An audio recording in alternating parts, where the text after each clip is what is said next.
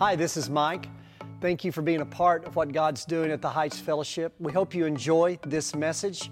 We know it's not the same thing as being here in person, but we pray that God would move as you listen and as God applies this to your heart. Today is Father's Day.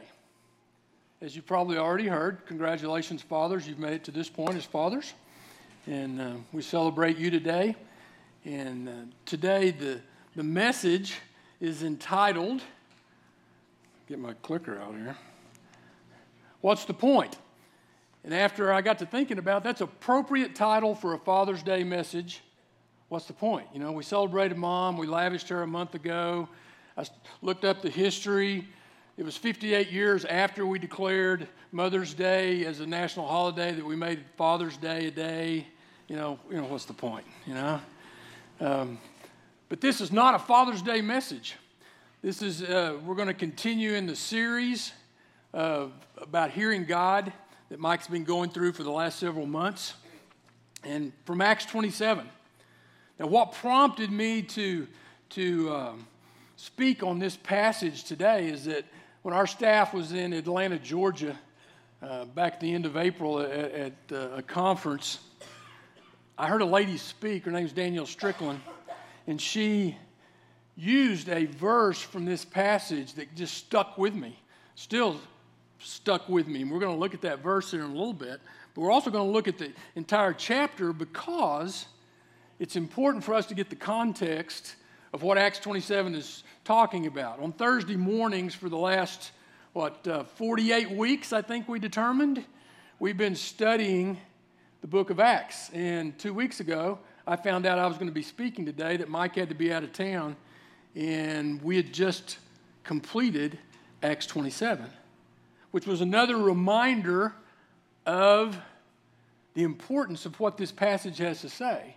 And when you just read Acts 27 and you see what's happening there, it's the story about Paul and when they get shipwrecked. Right? And we just read that story real quickly a lot of times and don't realize what's going on there. There's a literal shipwreck taking place, but I think there's also a lot of messages and challenges and encouragement for us to hear God. Because in that passage, as we're going to see, Paul heard from God in the midst of all this is going on. And it wasn't just for Paul that he heard what he heard. It was for 276 other people that needed to hear that. And so we're gonna pick it apart. We're going to read all 44 verses in that chapter today, and we're going to look at some takeaways from each one of those paragraphs in that chapter as you break it down. But this idea of hearing God is important. And so often we think about it, I need to hear God for me, but often we need to hear God for someone else. And so we need to be sensitive to God speaking into our lives and then standing on that and continuing to communicate that. And so, what's the point? What's the point of what we do as a church, as a person, as a follower of Christ? Well, for Paul's point began in the instruction from Acts 1:8, which said, "But you will receive power when the Holy Spirit has come upon you, and you shall be my witnesses both in Jerusalem, in all Judea, in Samaria, and even to the remotest part of the earth." We all know that passage. We know that's where the church is commissioned by Jesus and charged by Jesus to take the gospel to the rest of the world. And it starts where you are and it moves out to the remotest parts of the earth. And then we see Paul writing Romans before this shipwreck that we're going to look at takes place. And Paul said, "So for my part, I am eager to preach the gospel to you also who are in Rome." So Paul had the point, the purpose, the desire to get to Rome, which at the time was the center of the world, to share the gospel, to get there and make sure there were churches planted there. He wanted to get there. And then in Acts 23, leading up to what we're going to look at today, says the Lord stood at his side and said, "Take courage, for as you have solemnly witnessed to my cause at Jerusalem, so you must witness at Rome also." So not only did he have a desire to share the gospel, to take Jesus Christ to the rest of the world, but But the Lord stands next to him and says, you're going to get there. And if you know the whole story of Acts, it's about the church beginning, and we get to kind of walk Paul's life about what happens to him. The Acts 1:8 verse, we start early in that chapter, or in that book. And in Acts 9, we see Saul's conversion, who we know to become Paul. He becomes a follower of Christ as opposed to the persecutor of Christ leading up to that. Then in Acts 13, he begins his purpose, taking it to the world. First missionary journey, stops in several towns. We have letters that remind us of those places he stopped. Acts 15 takes another trip, what we call the second missionary journey. Acts 18, his third missionary journey. So from the point of his conversion in Acts 9, he continues to wherever he goes to take the gospel to the world. For Paul, the point was to do exactly that. For me to live is Christ. To die is gain. That's the way he lived his life. He said that to the Philippians. And in Acts 23, we see Paul under arrest now for doing exactly what God had told him to do. And then Paul encounters Jesus again. Acts 23, the Lord stood by his side and said, take courage, for as you have solemnly witnessed to my cause at Jerusalem, so you must witness at Rome. Even in the midst of being on trial, he knew what God had told him. He heard him. He listened. He was being obedient to that. And then in Acts 24, multiple trials begin. He's before 3 different judges as we get to read about that. And then in Acts 25, toward the end of that last judgment, he says, I appeal to Caesar. Because he was a Roman citizen, he could, because they had no proof that he had done anything against the law. And because he appealed to Caesar, no one under that could make a decision. So they had to take him to Rome. Where did God say he was going to be? I'm going to get to Rome. Where did Paul have a desire to share the gospel? In Rome. So we see Paul's on his way when we get to Acts 27. Notice as we go through the slides, I've highlighted in green the people that Paul has influence with during this story, during this chapter. Okay? So notice that as we read through the passage, those things highlighted in green are people that he has engaged, people that he has influence with. When it was decided that he would sail for Italy, they proceeded to deliver Paul and some other prisoners to a centurion of the Augustan cohort named Julius. And embarking in an Andromitian ship, which was about to sail to the region along the coast of Asia, we put out to sea accompanied by Aristarchus, another believer, a Macedonian of Thessalonica. The next day we put in at Sidon, and Julius treated Paul with consideration and allowed him to go to his friends and receive care. From there we put out to sea and sailed under the shelter of Cyprus because the winds were contrary. When we had sailed through the sea along the coast of Cilicia and Pamphylia, we landed at Myra in Lycia. There the centurion found an Alexandrian ship sailing for Italy, and he put us on board it. When we had sailed slowly for a good many days and with difficulty had arrived off Cnidus, since the wind did not permit us to go further, we sailed under the shelter of Crete off Salmone. And with difficulty sailing past it, we came to a place called Fair Havens, near which was the city of Lasea. So he's on his way. He's following after what God's called him to do. He now has a vehicle, a ship, that's going to get him to Rome, where God said he was going to go. So here's the deal. Here's the first point. The first takeaway is that proceeding with the point, and the point for Paul was to take the gospel to Rome. Proceeding with the point means putting yourself in the process of accomplishing the point. Okay? If the point is for us as believers to follow after Christ, taking the gospel to those who don't know, then we've got to put ourselves in a position to do that.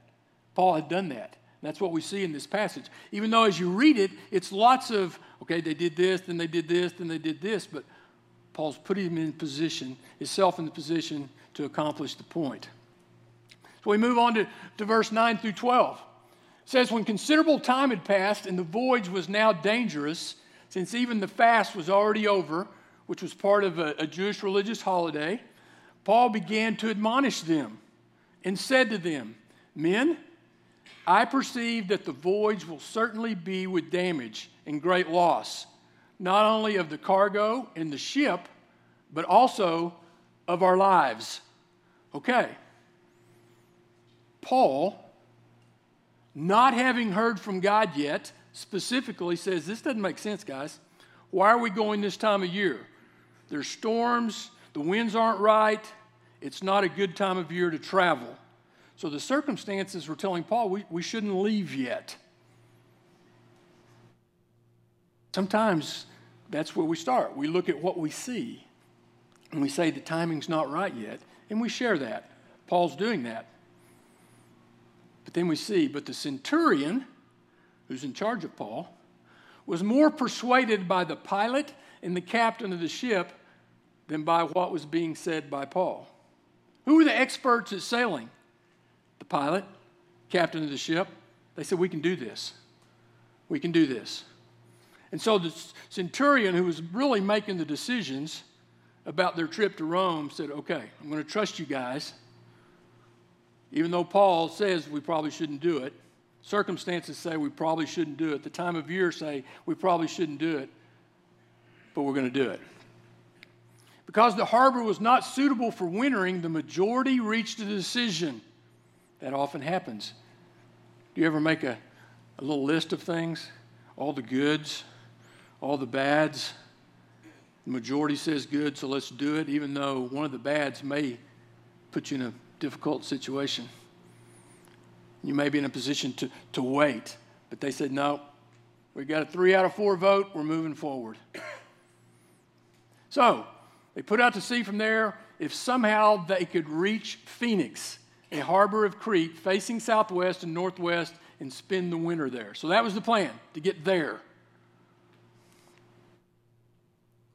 Takeaway 2. Be realistic about your circumstances. Paul was. This may not be a good time. Realize others don't understand the point. We got to get to Rome. We don't need to die here. We've got to get to Rome. And don't be discouraged when decisions go against you. See, so often we are headed toward a course of being a follower of Christ and sharing the gospel with people we see as we come in contact, and we get discouraged. Something happens. People don't agree with us. Some obstacle gets in the way. And we say, maybe we shouldn't do that. But don't. Then we move on, Acts 27:13 through 20. When a moderate south wind came up, supposing they had attained their purpose, they weighed anchor and began sailing along Crete, close inshore. But before very long, there rushed down from the land a violent wind, calling Eurykio. And when the ship was caught in it and could not face the wind, we gave way to it and let ourselves be driven along. Think about that phrase. So often when we get in a position that we're discouraged or things haven't gone our way, we just kind of let the world take us along. We forget what our point is. We forget what our purpose is. Circumstances of life just push us and push us and push us, and we just kind of give in and let it take us, not remembering what the point is. So running under the shelter of a small island called Clauda, we were scarcely able to get the ship's boat under control. You ever feel that way? You just can't get your life, the ship, under control? That happens when we face storms. We're not under control. So we see this group of, we don't know yet, we're fixing to find out how many people are on this ship, but there's 276 people on this ship. And they're headed into things that aren't good for sailing. I'm not a sailing expert. I don't even understand all the stuff they talk about. But what I do understand is that Paul needs to get to Rome. They're encountering things that they could possibly not have had to encounter if they'd have just waited. But now they're in the midst of it. They're headed that way.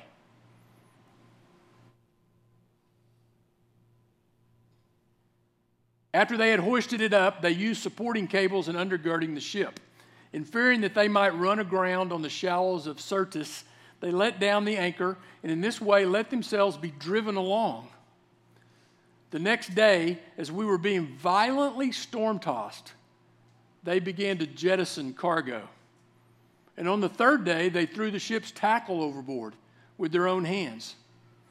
Since neither sun nor stars appeared for many days, and no small storm was assailing us, from then on, all hope of our being saved was gradually abandoned. Man, that's a tough place to be. We can make this. We can do this. The decision was made that we're going to do this. We're going to do it now. But now things in their life have become such that from then on, all hope of our being saved was gradually abandoned. You've got a ship full of, I'm assuming, all men that have just given up. We're not going to make it. We're going to die out here. It's all over. We're just going to abandon the possibility of hope. You may be that way. You may know people who are in those circumstances right now. See, that's when God shows up. Keep watching. When storms come, you will be tempted to abandon the point and lose all hope. Takeaway number 3. Don't. Okay? Don't give up on the point. Don't abandon it. Paul knew what his point was. He's trying to give instruction. He's trying to counsel even when people aren't agreeing with him. But he's a part of the group. Don't give up. Don't abandon what you know to be what God has already told you to do, which we looked at. We know what Paul's point is. God shows up. Here's the focal point of this passage, I believe. When they had gone a long time without food, then Paul stood up in their midst and said, now, Paul's a little snarky right here. Men, you ought to have followed my advice and not to have set sail from Crete and incurred this damage and loss. We would say that, I told you so. We're right in the midst of this. It's not going well. I told you we should have waited. However, yet now I urge you to keep up your courage. Remember, they've abandoned all hope. Keep up your courage, for there will be no loss of life among you. Only the ship. That's the verse that I heard at that conference at the end of April that stuck with me all this time. I couldn't quit thinking about it. Couldn't quit meditating about it. There will be no loss of life, but for only the ship. The ship is only a means to get them there. It's not their point. It's not their purpose. We're going to see that. For this very night, an angel of the God to whom I belong, whom I serve, stood before me, saying, do not be afraid, Paul. You must stand before Caesar. Okay? Jesus has already told him, you're going to go before Caesar. This angel representing God, speaking for God, Paul hearing him as God speaking to him, says, you must stand before Caesar. And behold, God has granted you all those who are sailing with you. All. Okay? Not some of them. Yes, the centurion. Yes, the captain. Yes, the sailors. All of them. The soldiers. All of them. Therefore, keep up your courage, men, for I believe God that it will turn out exactly as I have been told. Okay? See, now Paul is now speaking as an authority representing God. Why? Because he heard from God. There's no doubt in his mind that he had encountered God by way of the angel speaking to him. This is what's going to happen. So there's no reason to abandon hope, because God has spoken and said, we're all going to make it. All of us. Me, all the rest of you. We're going to make it. But reality's still there. But we must run aground on a certain island. Paul doesn't forget the reality. We're still going to shipwreck. Still going to have an issue. But we're all going to make it.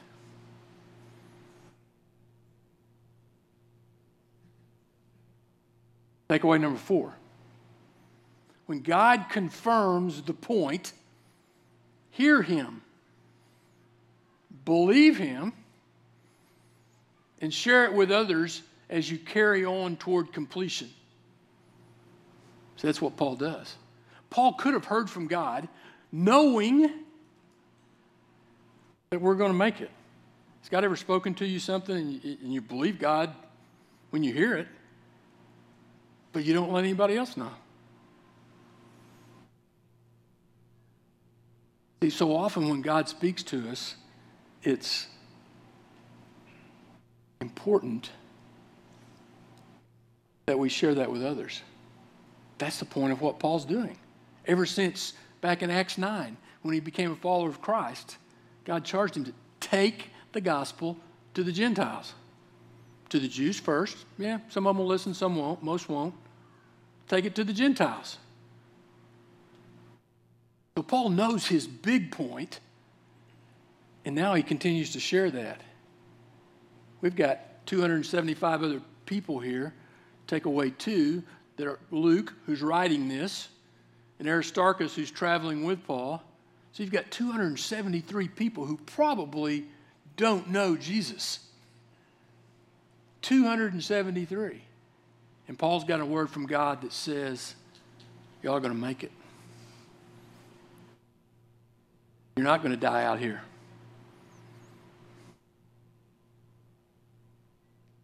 (27 through 32) as we continue the story. But when the 14th night came, as we were being driven about the Adriatic Sea, about midnight the sailors, another group of people there, began to surmise that they were approaching some land. They took soundings and found it to be 20 fathoms. And a little farther on, they took another sounding and found it to be 15 fathoms. So they're getting closer. Fearing that we might run aground somewhere on the rocks, they cast out 4 anchors from the stern and wished for daybreak. But as the sailors were trying to escape from the ship, they didn't want to crash. They didn't want to die that way. They still didn't really believe Paul. And had let down the ship's boat into the sea on the pretense of intending to lay out anchors from the bow. They were trying to get out. I mean, we're going to get away from this. We're not going to die with this ship. Paul said to the centurion and to the soldiers who were under the centurion, unless these men remain in the ship, you yourselves cannot be saved. Then the soldiers cut away the ropes of the ship's boat and let it fall away. He took away, through Paul's instruction, from Paul hearing from God, and he communicated to the centurion who was in charge on that ship. They cut away the escape route for these men. That probably would have killed them if they would have escaped. Because Paul got word from God, remember, you're all going to make it, but you got to stay here. You got to stay a part of this ship if you're going to make it. Takeaway number 5. When others are fearfully ready to jump ship, be encouraged when some begin to listen and to understand the point. See, the centurion's beginning to buy in to what Paul's telling them. Remember earlier, he didn't listen to Paul. He listened to the captain and the pilot of the ship. See, now Paul has heard from God. So now you have the power of God's word given from God through the angel to Paul, to these other men, that's now affecting the decisions made by the centurion. Beginning to understand what this is all about. Or at least a little bit to understand. I'm going to believe Paul's God. I like his answer better than what I'm seeing around me. We move on to Acts 27, 33 through 38, encouraged by eating. Until the day was about to dawn, Paul was encouraging them all to take some food, saying, "Today is the 14th day that you have been constantly watching and going without eating, having taken nothing." That's a long time. "Therefore, I encourage you to take some food, for this is for your preservation. For not a hair from the head of any of you will perish." He's reiterating what God has told him.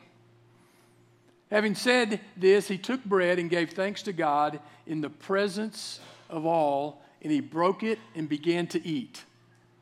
All of them were encouraged, and they themselves also took food. All of us in the ship were 276 persons. And it says, through Luke's writing, all of them were encouraged by Paul's words. When they had eaten enough, they began to lighten the ship by throwing out the wheat into the sea. They're still doing very practical things. They're getting rid of stuff they don't need to make sure that the landing goes well. Okay?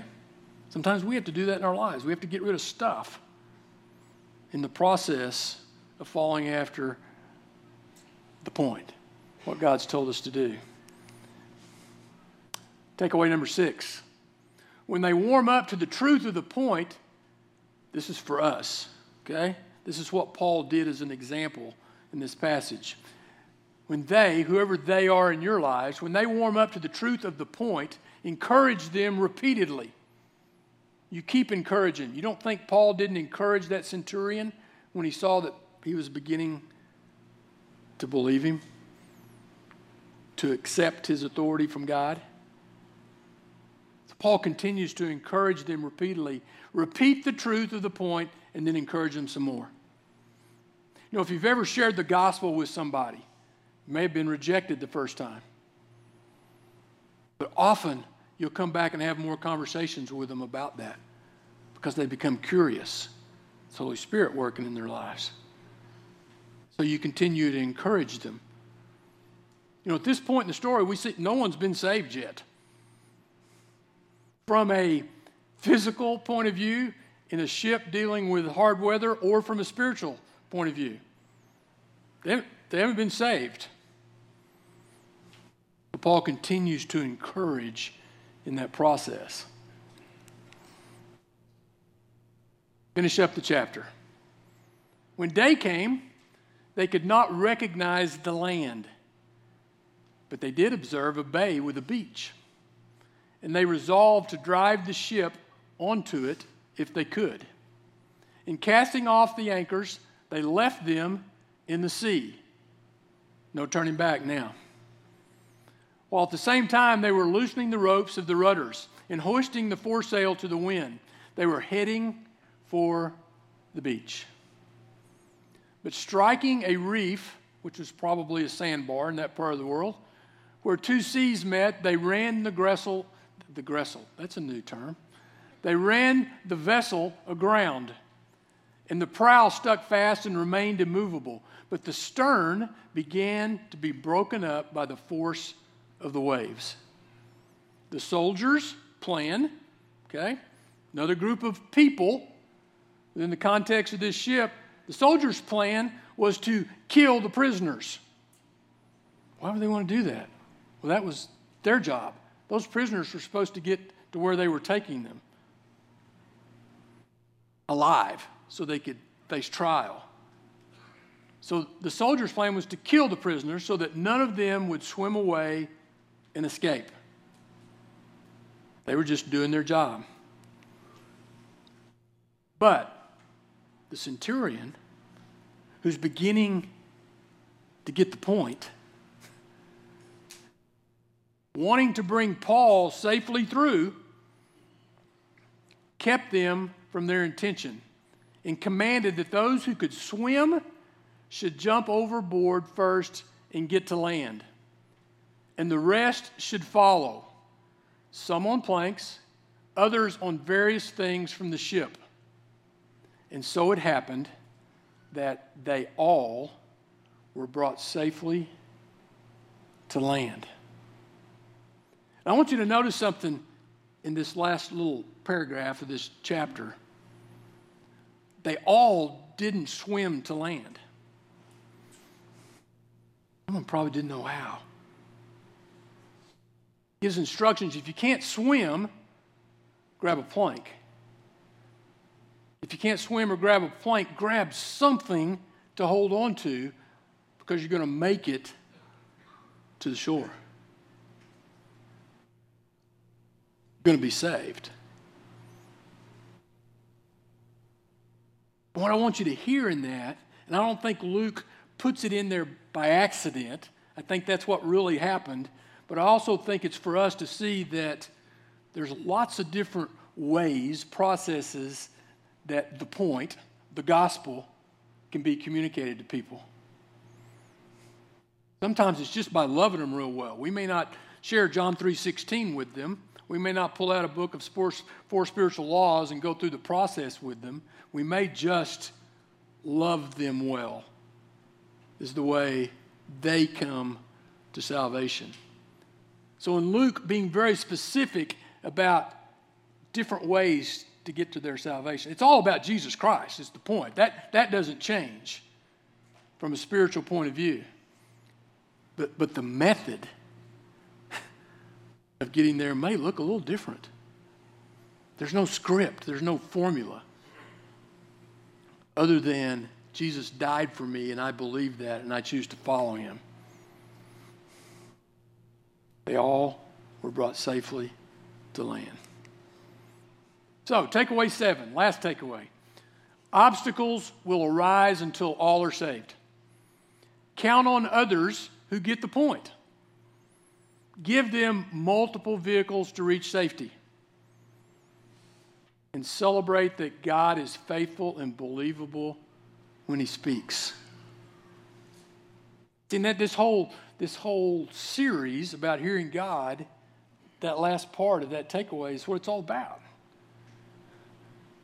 When God tells us something, whether it's through Scripture, or whether it's through someone speaking, or whether it's through another person, another believer, hearing from God, like in this case,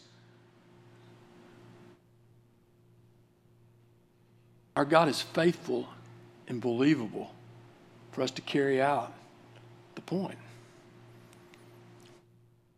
Richard Halverson, who is a former chaplain in the United States Senate, said this: "In the beginning, the church was a fellowship of men and women centered on the living Christ." Very simple. That was their focus. That's what they were all about.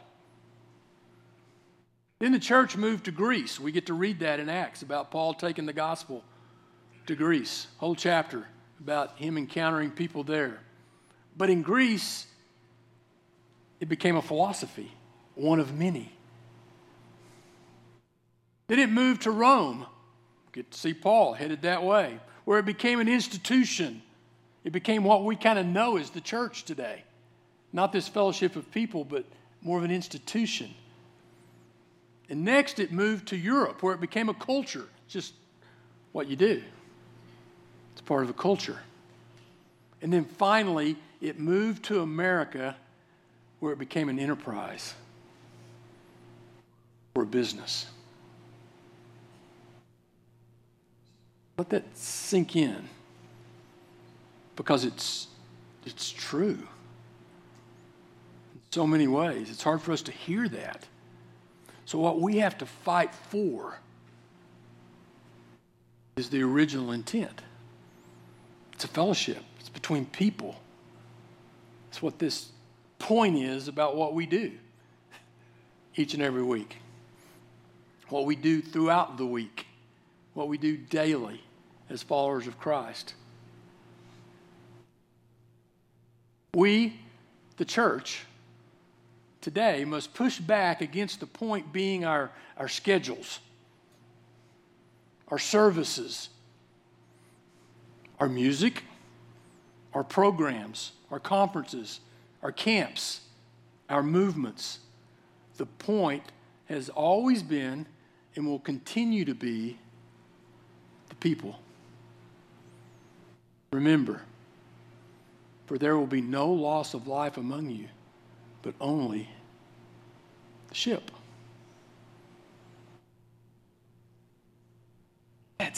That's what we have to remember. It's about the people. It's about the relationships you have, where you work, people you engage.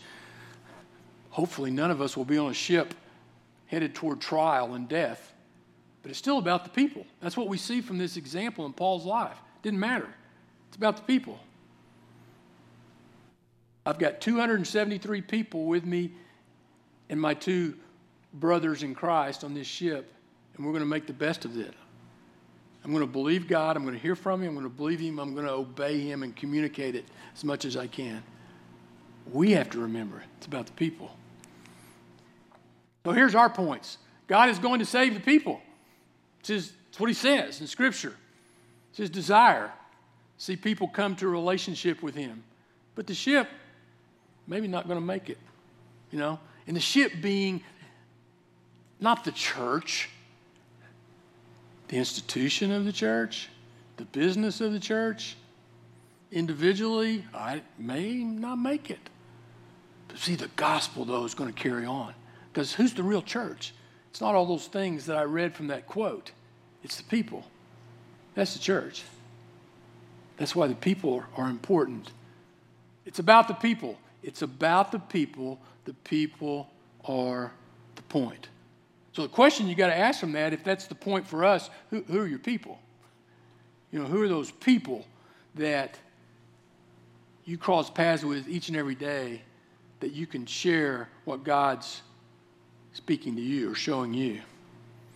And so you hearing God may not be for you alone, but also for someone else. Okay? So don't deny that. If you hear from God, man, that doesn't make sense. Maybe someone else needs to hear that. Share it with them. Hearing God becomes very important for us as followers of Christ. It may be for us, but it may be for somebody else. Let's pray.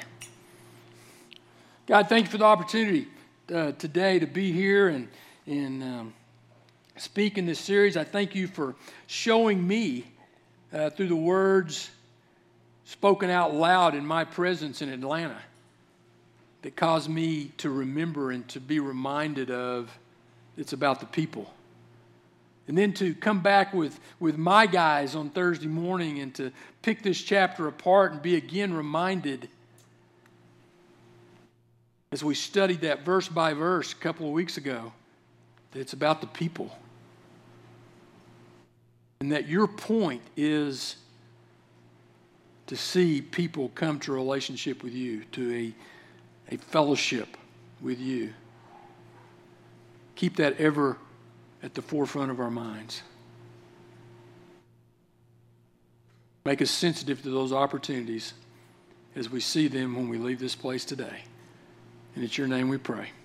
Amen. Well, thank you for being a part of what God's doing here at the Heights Fellowship. If the Lord led you to make a decision or you have a question or a need, we want to hear from you. Send us an email at the email listed below, info@theheightsfellowship.org, and we will join you in praying as you take a step forward on your journey with God.